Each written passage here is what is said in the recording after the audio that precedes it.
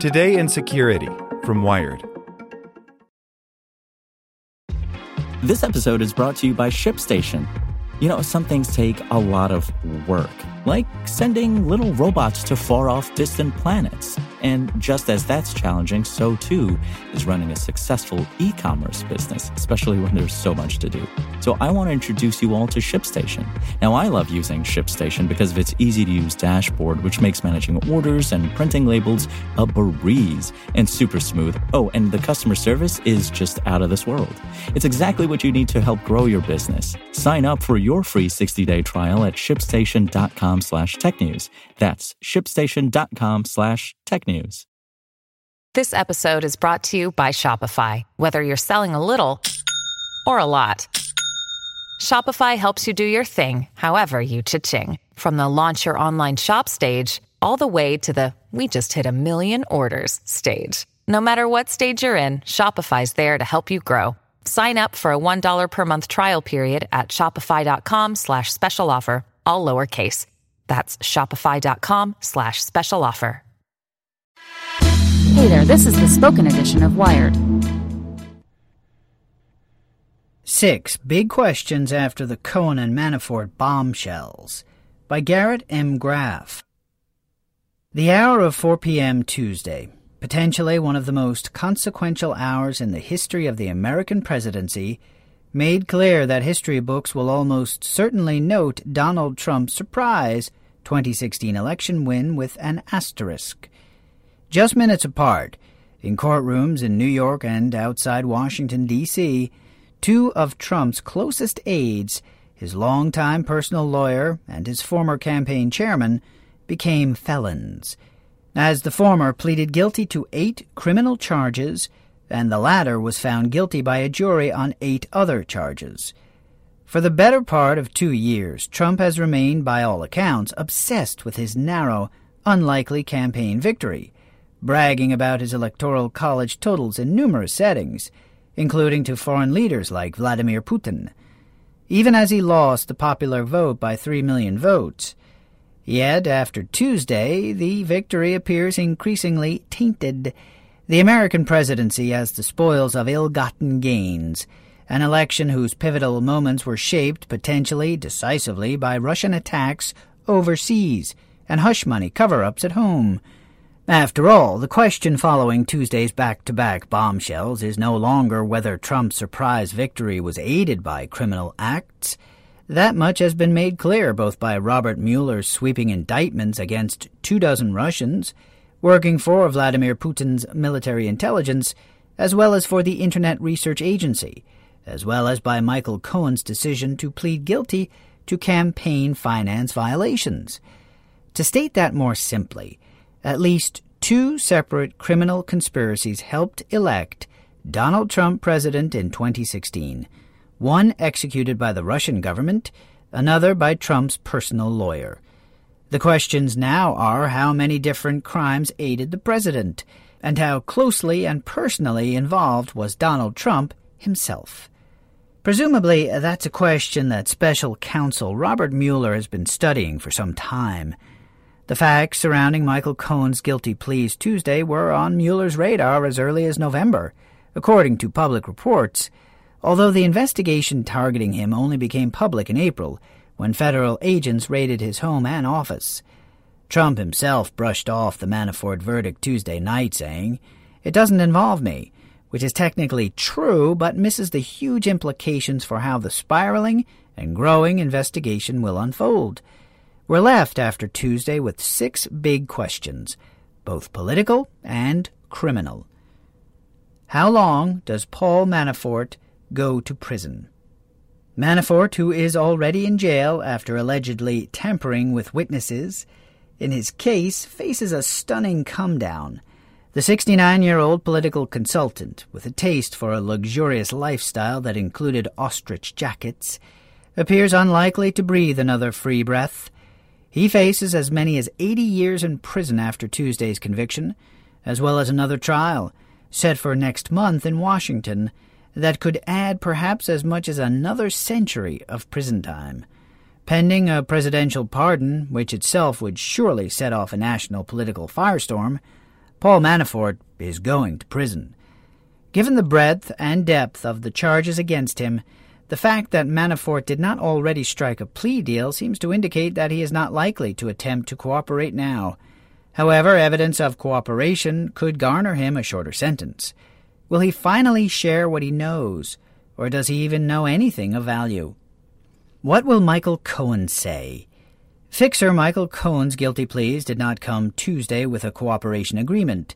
He is not obligated to speak with Robert Mueller's team, but Cohen's lawyer, Lanny Davis, told MSNBC last night, Mr. Cohen has knowledge on certain subjects that should be of interest to the special counsel, and is more than happy to tell the special counsel all that he knows. Yet it's hard to know how to read Cohen's plea deal coming without a cooperation agreement. Why would he start speaking now, rather than use what he knows as leverage up front with prosecutors? Does it mean that Cohen, A, refused to cooperate before, B, doesn't actually have anything of value to tell prosecutors, or C, that prosecutors feel they already have sufficient evidence regarding what Michael Cohen knows, and that his added testimony would be superfluous? Each of those scenarios has interesting and distinct impacts on the case against the president going forward. Remember, the raid on Cohen's office netted prosecutors nearly 300,000 documents, a cache probably as close to any that could serve as a Rosetta Stone to understanding Trump's world and his decision-making. What happens next with Individual 1?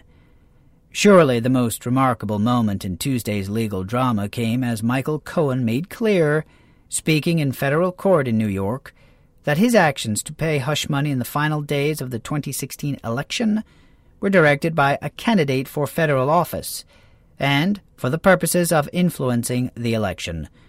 The court documents, while not naming Donald Trump, leave no doubt as to the identity of Individual 1. The plea agreement refers to Individual 1 becoming President of the United States. It's a point Lanny Davis made certain to emphasize. Today he stood up and testified under oath that Donald Trump directed him to commit a crime by making payments to 2 women for the principal purpose of influencing an election. If those payments were a crime for Michael Cohen, then why wouldn't they be a crime for Donald Trump? There remains substantial legal uncertainty about whether the President of the United States can be indicted in office, although the question is not as settled as Trump's allies have argued. But as the nation wrestles with the implications of Tuesday's drama, this stunning statement seems clear. If Donald J. Trump weren't president, he would likely have already been indicted. Speaking yesterday after Cohen's historic guilty plea, the FBI's top agent in New York, William F. Sweeney, Jr., offered a strong condemnation, choosing words that seemed a carefully veiled warning to the president from an agency under daily fire from the Oval Office. As we all know, the truth can only remain hidden for so long before the FBI brings it to light. We are all expected to follow the rule of law, and the public expects us, the FBI, to enforce the law equally. Where does Robert Mueller go next? The special counsel's investigation today is the strongest it has been, buoyed by the victory against Manafort and perhaps the future cooperation of Cohen. Mueller faces an increasingly angry, embattled president, at war with the intelligence community and the media, and Mueller's team is under increasing personal assault from the presidential Twitter account, which just this week has called Mueller's team thugs, and said the investigation is disgraced and discredited. Meanwhile, witch hunt tweets have become an almost daily phenomenon. Trump this week even went so far as to suggest that he could run the investigation himself, as if the normal functioning of judicial independence and the rule of law was just another personal presidential prerogative. The president's allies will surely try to spin that Mueller fell short in the case against Manafort, given that he was convicted on fewer than half of the overall charges, and surely the aggressive Type A prosecutors on the team, like Andrew Weissman, would have liked an across-the-board victory on all 18 counts. But the jury's verdict was still a resounding win for Mueller. His team has been tested in court, the evidence weighed by a jury of ordinary citizens, and they won convictions in every area of criminal conduct they charged: bank fraud, tax fraud, and failure to disclose a foreign bank account. Thus far, Mueller has carefully established the corners of the conspiracy around Trump's campaign and Russia's attack. The social media campaign of the Internet Research Agency, the active cyber attacks by the GRU intelligence service, the campaign and transition contacts with Russians by people like George Papadopoulos and Michael Flynn, and then the money laundering and sketchy business contacts of Trump aides like Paul Manafort and Rick Gates. Future indictments surely will fill in the gaps between those corners, connecting the dots from one to another. So what lies in between, and what's on Mueller's radar next? The fact that Manafort's trials have remained part of Mueller's probe all along appears to indicate that Mueller sees a direct connection between Manafort's Ukrainian business dealings and Russia's conspiracy against the presidential election.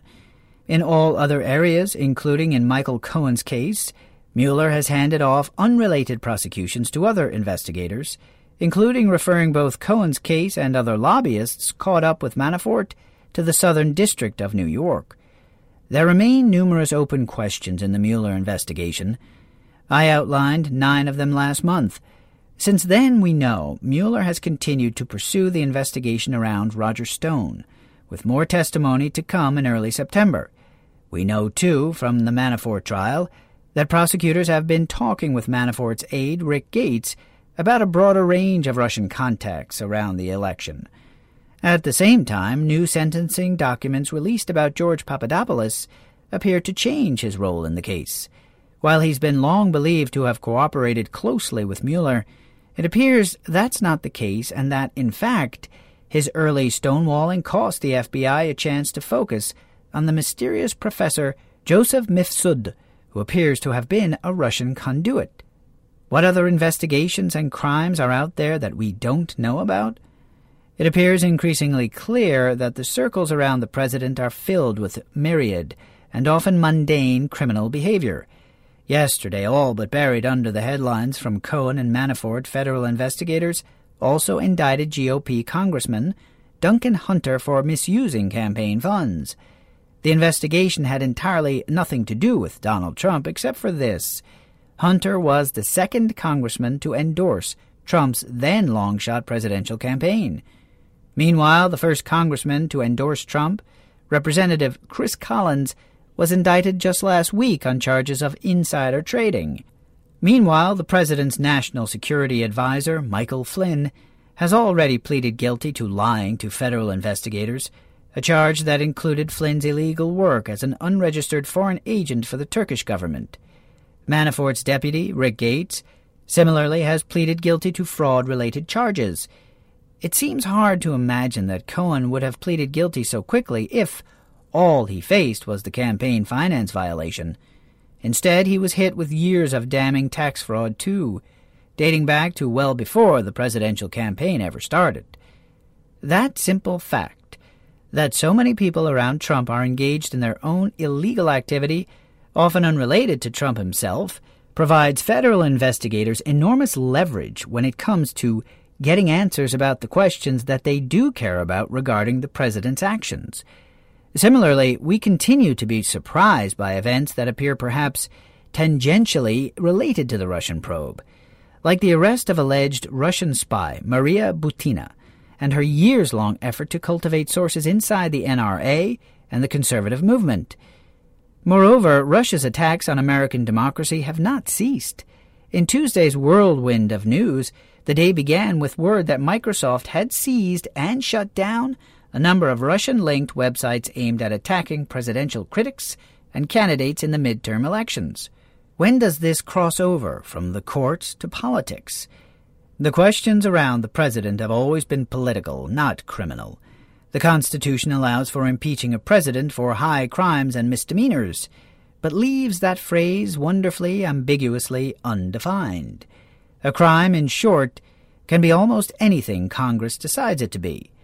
This is a political reality that the president's TV lawyer, Rudy Giuliani, understands inherently.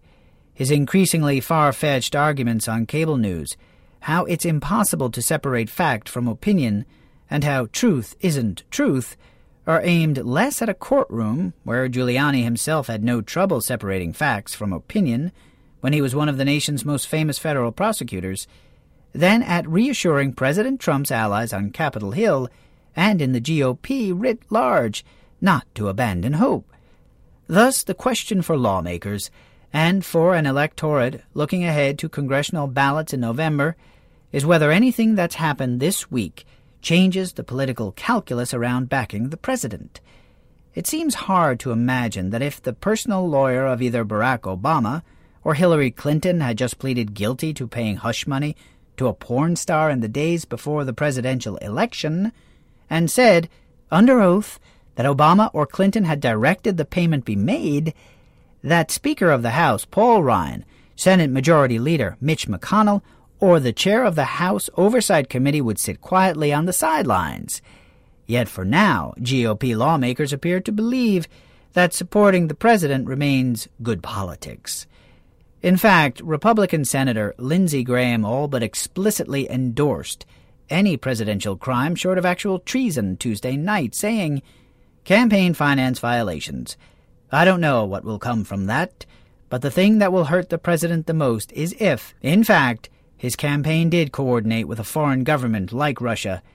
Anything short of that is probably going to fall into partisan camps. What, if anything, will change that belief is the biggest unknown in American politics today." Want to learn how you can make smarter decisions with your money? Well, I've got the podcast for you. I'm Sean Piles, and I host NerdWallet's Smart Money Podcast. Our show features our team of nerds, personal finance experts in credit cards, banking, investing, and more. And they'll help you make the most of your money while cutting through the clutter and misinformation in today's world of personal finance. You'll get clarity on strategies to help you build your wealth, invest wisely, shop for financial products, and plan for major life events. Listen to NerdWallet's Smart Money Podcast wherever you get your podcasts.